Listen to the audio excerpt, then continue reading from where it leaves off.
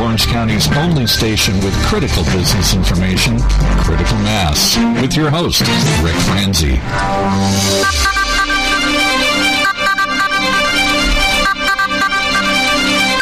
Welcome to today's episode of Critical Mass Coast to Coast Radio Show. I am your host, Rick Franzi, and this business talk show airs live on Tuesdays and Wednesdays at 4 p.m. and Thursdays at our special time of 3 p.m. All of our shows can be heard exclusively here on internet radio station octalkradio.net, spanning the globe with our message of the power of peer learning. And we're broadcasting from their state-of-the-art studios in Costa Mesa, California, in the TechSpace facility. If you're listening to this show as a podcast, we encourage you to consider listening to our show live during our broadcast times here on octalkradio.net. Critical Mass Coast to Coast is brought to you through a partnership of Critical Mass for Business with Renaissance Executive Forum's business leaders around the country here in North America and South America. Executive Forums is an international organization committed to helping members take their businesses to the next level. This show is brought to you by our commercial sponsors,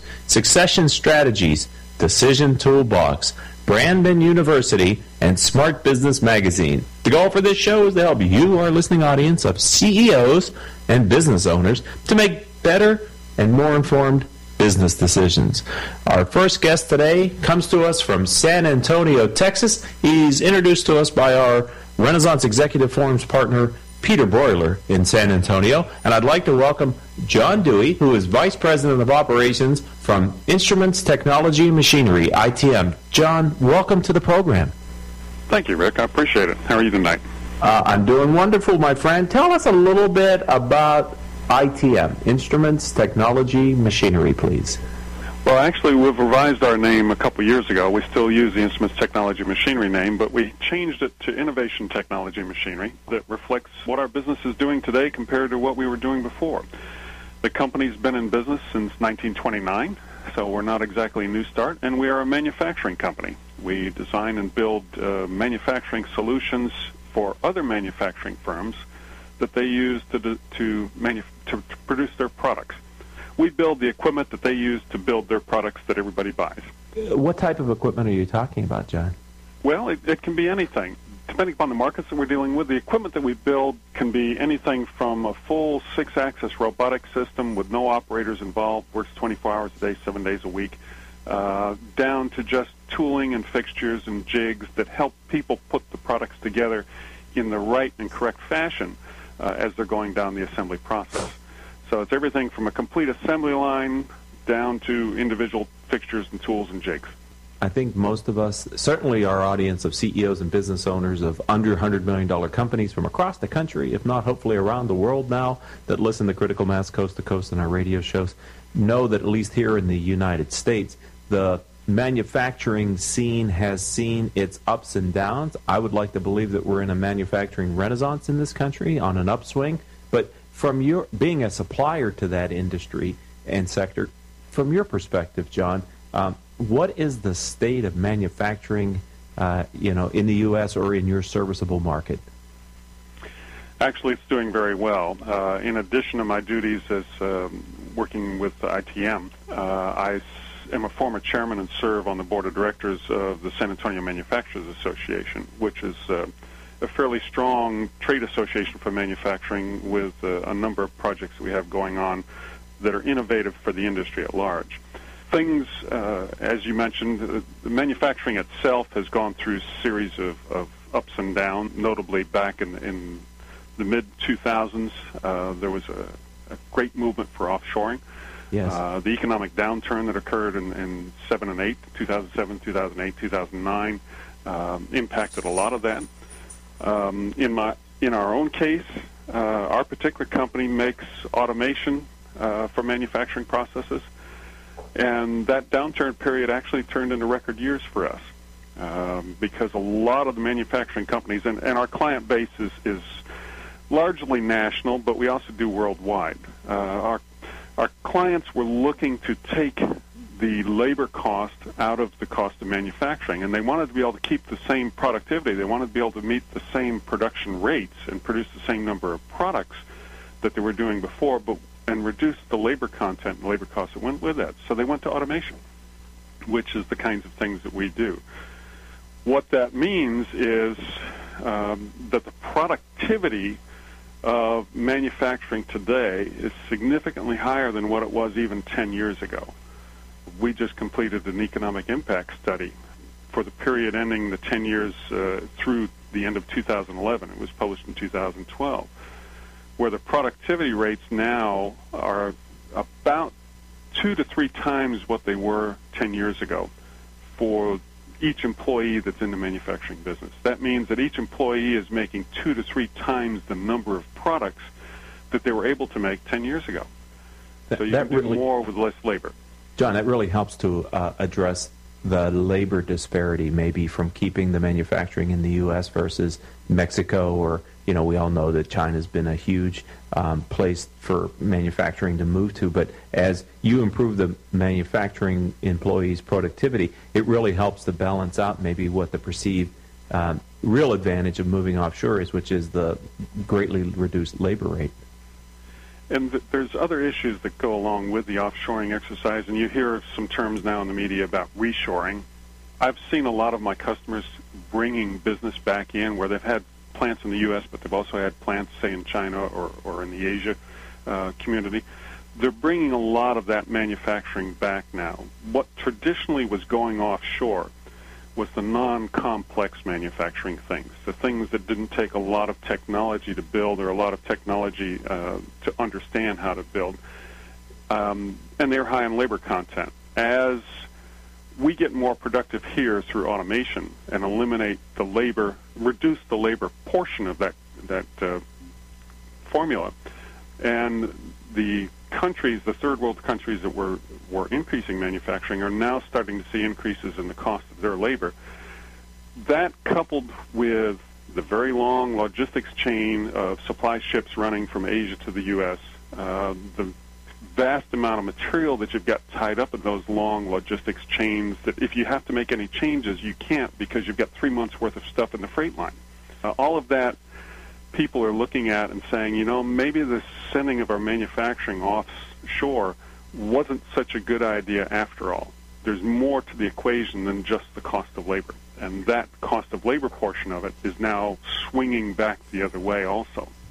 And on the radio station here, octalkradio.net, they have another national show. It's a manufacturing show, and they focus a lot on the supply chain managers' reports, etc. And in listening to their show, they're reporting through their surveys of the national manufacturing footprint. I mean, we've had 5 straight months of growth, expansion, if you will, in our manufacturing capacity and sector across the country. I'd really like to believe, being the son of a foundry worker from Western Pennsylvania, that we could see, with energy costs coming down, a real renaissance in the U.S. in manufacturing. And I think it could be the foundation for a long-term growth trend that, not a lot of people are talking about or realizing that is happening kind of under the headlines and under the radar.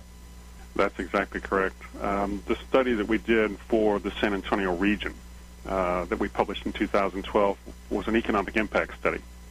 And most people don't view manufacturing, most of the common public don't recognize that manufacturers exist in their local community because they don't get name recognition. It's not like your grocery store or your particular... The name recognition they get is with a vehicle or an appliance. Right. But most of the manufacturing that's going on today is more than just those things. You've got the food and beverage stuff. You've got medical devices. You've got pharmaceutical products. That's all manufacturing, but there's no name recognition. So people don't know that there's manufacturing going on in the community. In our own report, we had a 75% increase in the productivity, the economic impact, from 2001 to 2011. It went up to exceed a $30 billion regional impact when we consider the cost of exports. And that was huge. It wound up being the number one economic driver for our community, and the interesting thing was most of the people in the community didn't know manufacturing existed, except those of us that were in there.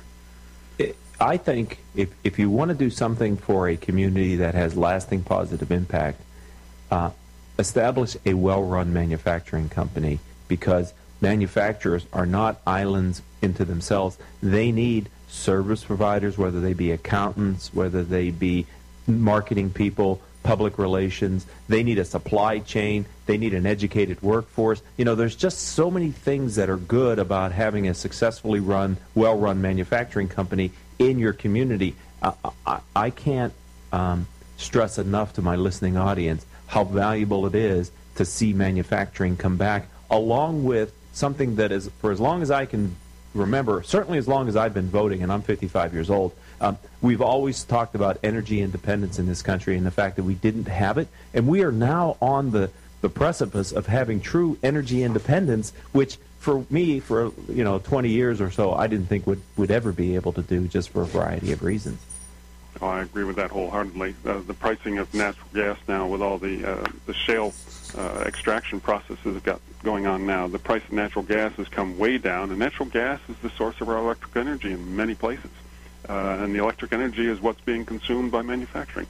So this... You mentioned about what the impact was on the community. Manufacturing, depending upon the particular category, subcategory of manufacturing can have as much as a 17-to-1 multiplier. To every dollar paid out in wages, there's a $17 beneficial impact on the community from a manufacturing source. And when you start looking at, where do I want to make my investments for the community? If I'm working economic development for my community, what kind of businesses do I want to bring in that are going to be most beneficial for the community? And you got a 17-to-1 ratio there. That's huge.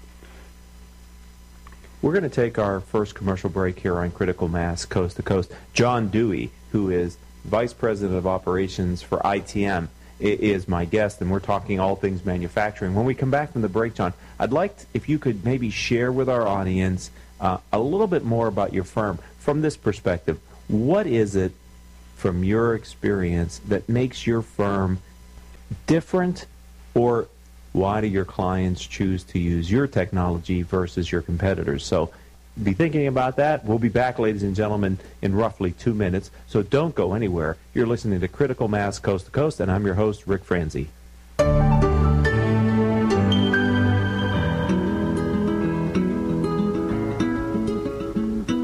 Can we talk about your family business? That thing you put your whole life's blood, sweat, and tears into? Well, what happens when you retire or try and pass that business on to your children? At Succession Strategies, we can help you find the answers. We'll guide you through the unsettling process of protecting your family legacy and successfully passing your business on to the next generation, safely and securely, ensuring that it'll both survive and thrive for generations to come. So ask yourself just one question. Can I really afford to wait? Take the first step. Take our complimentary self-assessment at successionstrategies.com. Or call us at 714-560-9022 to set up a free consultation at your convenience. That's succession-strategies.com. Smart Business Network is a business-to-business multimedia company providing insight, advice, and strategy for C-level executives of fast-growth, middle market, and large companies. As one of the nation's largest publishers of local management journals, under the Smart Business name, Smart Business Network publishes 19 regional print editions, presents dozens of large and small-scale business conferences and award programs, and produces a vibrant interactive digital media presence. For more information, visit us at www.sbnonline.com. Welcome back to this edition of Critical Mass Coast to Coast radio show. I am your host, Rick Franzi. I'd like to thank and acknowledge our listeners who download our show as podcasts each month.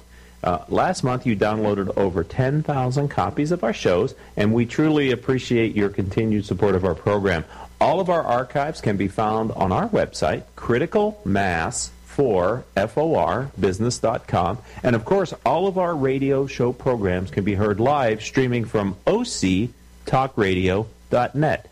I'm talking with John Dewey, who is Vice President of Operations for Innovation, Technology, and Machinery. And, I know I asked you to talk about why clients do business with you, but I think it's in your name, isn't it, John? ITM, my Innovation, Technology, Machinery. Maybe that's why they do business with us, but let's not put words in your mouth. From your perspective, what is that makes your company unique?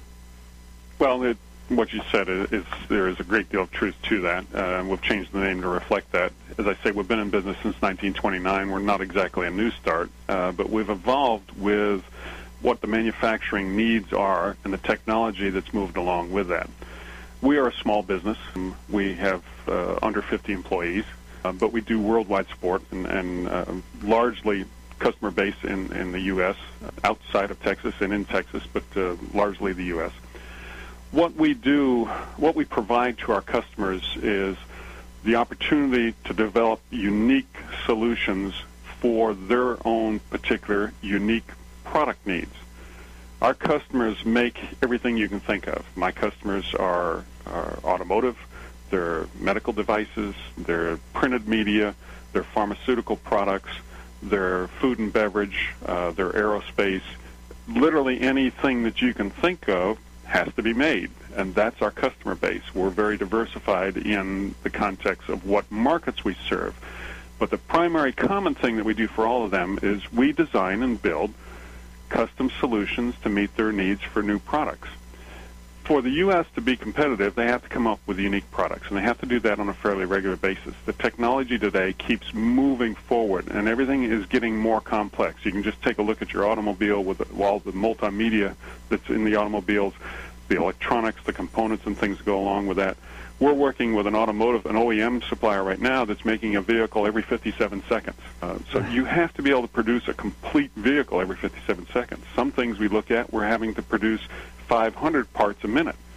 So the customers come to us because we have the ability to look not only at their product and how their product is put together, but also what the production processes are in order to do that and the technology necessary to be able to do that at, number one, the production rates they want to do, whether it's 2 a minute or 200 a minute.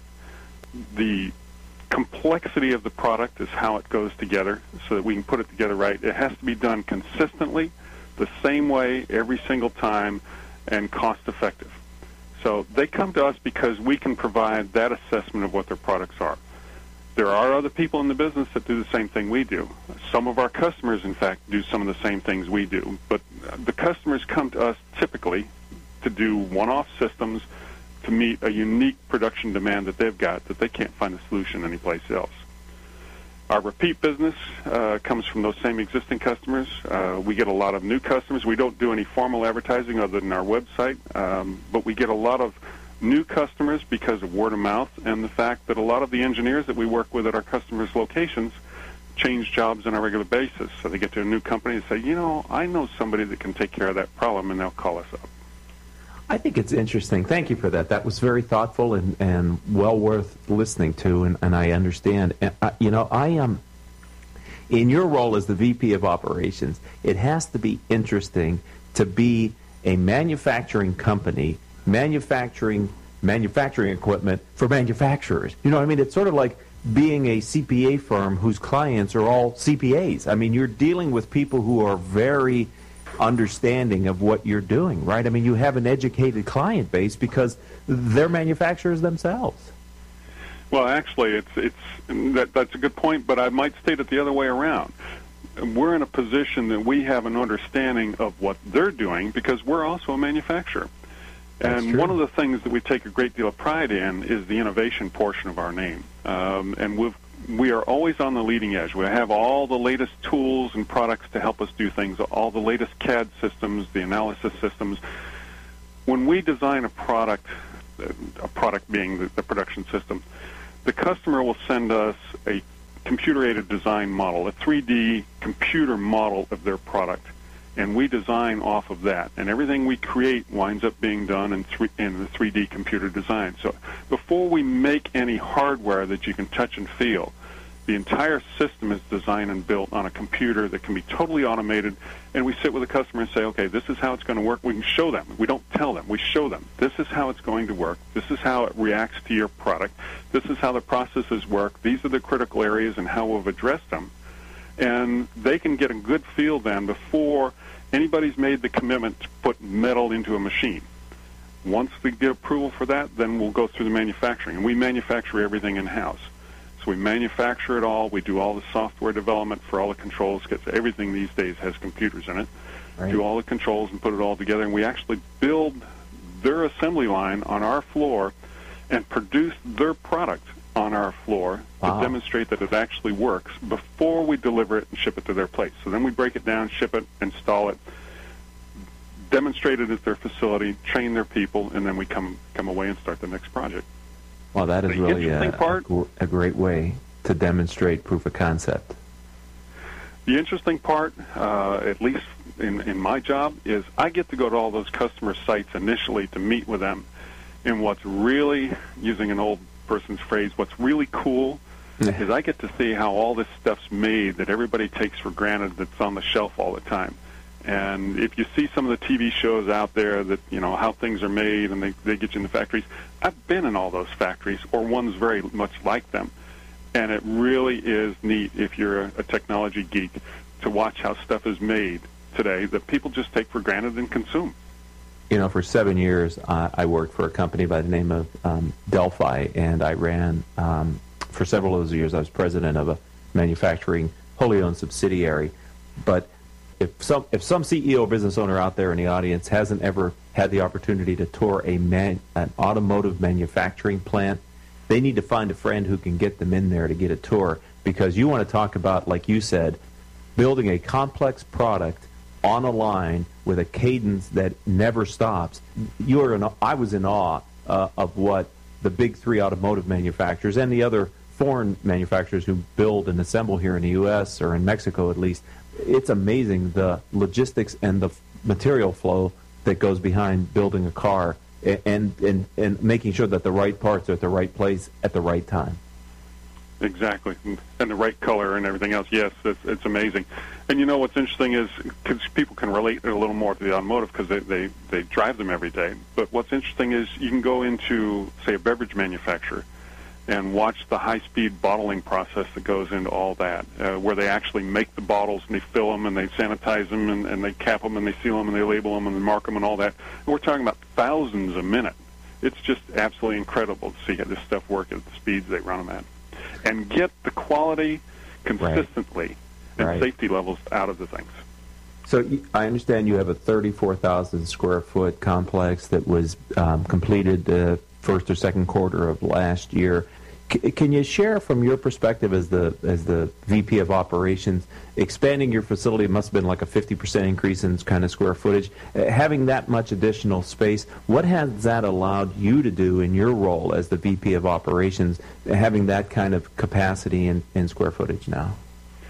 Well, manufacturing is a very capital-intensive business, no less so for us than our customers. So there's a significant investment in manufacturing. We had we moved into the existing facility in 1996, and it was 21,000 square feet. And we figured we'd have all the room that we needed here for the rest of the time that we were going to be alive and active in the business. Fortunately, that wasn't true. As I said earlier, with the economic downturn in 2007, 8, and 9, our business actually went into record years because people were looking to try and automate the previous processes that they had. So we ran into a couple years where I literally did not have enough floor space here on the floor to put equipment in. We had to bring trailers in to put equipment in. We had to hire temporary people to come in, students to work for us, and so forth, callback interns that would have previously callback retired people, just to be able to meet the demands that we needed during those times. And after about 2 years of doing that, I sat down with the owners, and the owners made the decision that, you know, we were confident enough that it's time that we doubled our production capacity, floor space-wise, and we expanded another 15,000 square feet to the manufacturing floor, and we took possession of that mid-last year. And that's worked out well for us. Now, we'd like to think that that's going to satisfy us for some time to come, but if we're lucky, it won't. And I know from the kind of background research I did on your company, I mean, you're using Six Sigma and you're using best practices in manufacturing. And in my shop, we had a chance to do some lean work, and we really were able to free up floor space by just better layout. I would think with your expansion, you as the VP of Operations had a chance to rethink how you wanted your shop floor to be optimized. You probably got a tremendous amount of productivity and efficiency out of the opportunity, not only of having more space, but kind of thinking about the space differently because you were already in kind of a disruptive mode of new space and renovation. And that's exactly what we did. Once we had the new floor space available to us, we took the existing manufacturing facility we had now, because we're basically doing three things in our facility. We're doing the design activity where we've got all the engineering staff doing both mechanical engineering, electrical engineering, and software. So that's our office space area. We've got the manufacturing area where we're actually manufacturing parts, machining parts, and then we've got the final assembly and integration area, which is the third area of the business. Once we had the opportunity with the additional floor space, we totally revamped the manufacturing facility for flow, so we could have better flow through the building to cut down on the inefficiencies of materials taking a 2-mile walk through the building when it only really needed to go 20 feet down the path for the next operation. So we did that, but we had to practice what we preach. One of the things that we do for our customers also, though, is our customers are all interested in lean. Lean is the way to do things. You need to cut down and eliminate unnecessary operations and improve the process flow, which is what we do when we design production systems for them. So we had to take the knowledge that we had been giving to our customers and also apply it to our processes in-house, and it has greatly improved things. We have about 3 minutes left here on the radio program today. I'm wondering if you might be able to just, from your perspective, being on the executive team and such an integral part of the leadership of the company, what's the future hold for your firm? We're looking forward to continuous growth. The biggest problem we have right now, and it's not so much ITM unique problem as much as it is manufacturing, because our customer base is manufacturers. There's still a great deal of uncertainty on economic conditions for the national manufacturing situation. People are a little hesitant to go ahead and make the capital investments for the kind of equipment that we build until they have some more idea of the stability of the national economy, where they're going to go, whether it's going to have a payback for them for the investments on the capital equipment that they need to do. We're not seeing as much in the way of process improvement work going on now. We're seeing work that we're doing in the context of new product introductions, but some of that's still slowing down. And there's unfortunately a lot of wait and see on what's going to happen for the national economy in the manufacturing business in general. They're a little more hesitant this year than they were 2 or 3 years ago about making those investments. Most of the people have invested already as a result of the economic downturn. There was a heavy boom at that period of time now, so they're having to hold back a little bit and think about, what's the economy going to look like, and how soon am I going to get my investment back? So, but mid last year, things got a little slower again. Fourth quarter last year, and currently so far into this month, things have picked up fairly significantly, and we're pleased with it. And we anticipate, at least through second, third quarter of this year, that things are going to remain fairly strong. So if someone would like to learn more about Innovation Technology Machinery, ITM, in Texas, how do they find you online? They can go to our website, which is www.itm-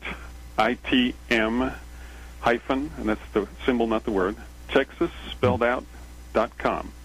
And it's an interactive website. They can see some of the projects we've done and get an idea of what our capabilities and resources are. Or they can give me a call or send me an email if they like. And my email address, is that okay to give out? Please do. Okay, it's j.dewey, D-E-W-E-Y, at itm-texas.com.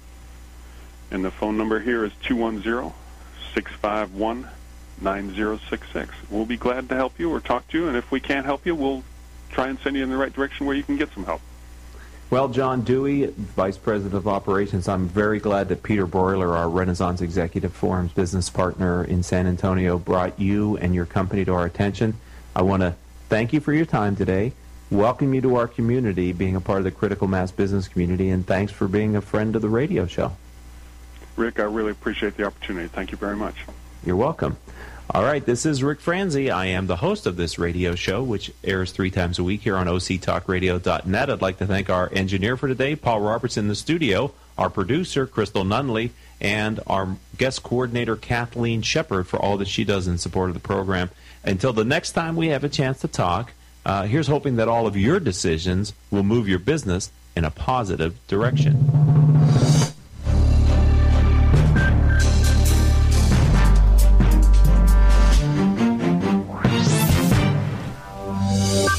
You've been listening to Critical Mass Coast to Coast, right here on Orange County's only community radio station, OCTalkRadio.net.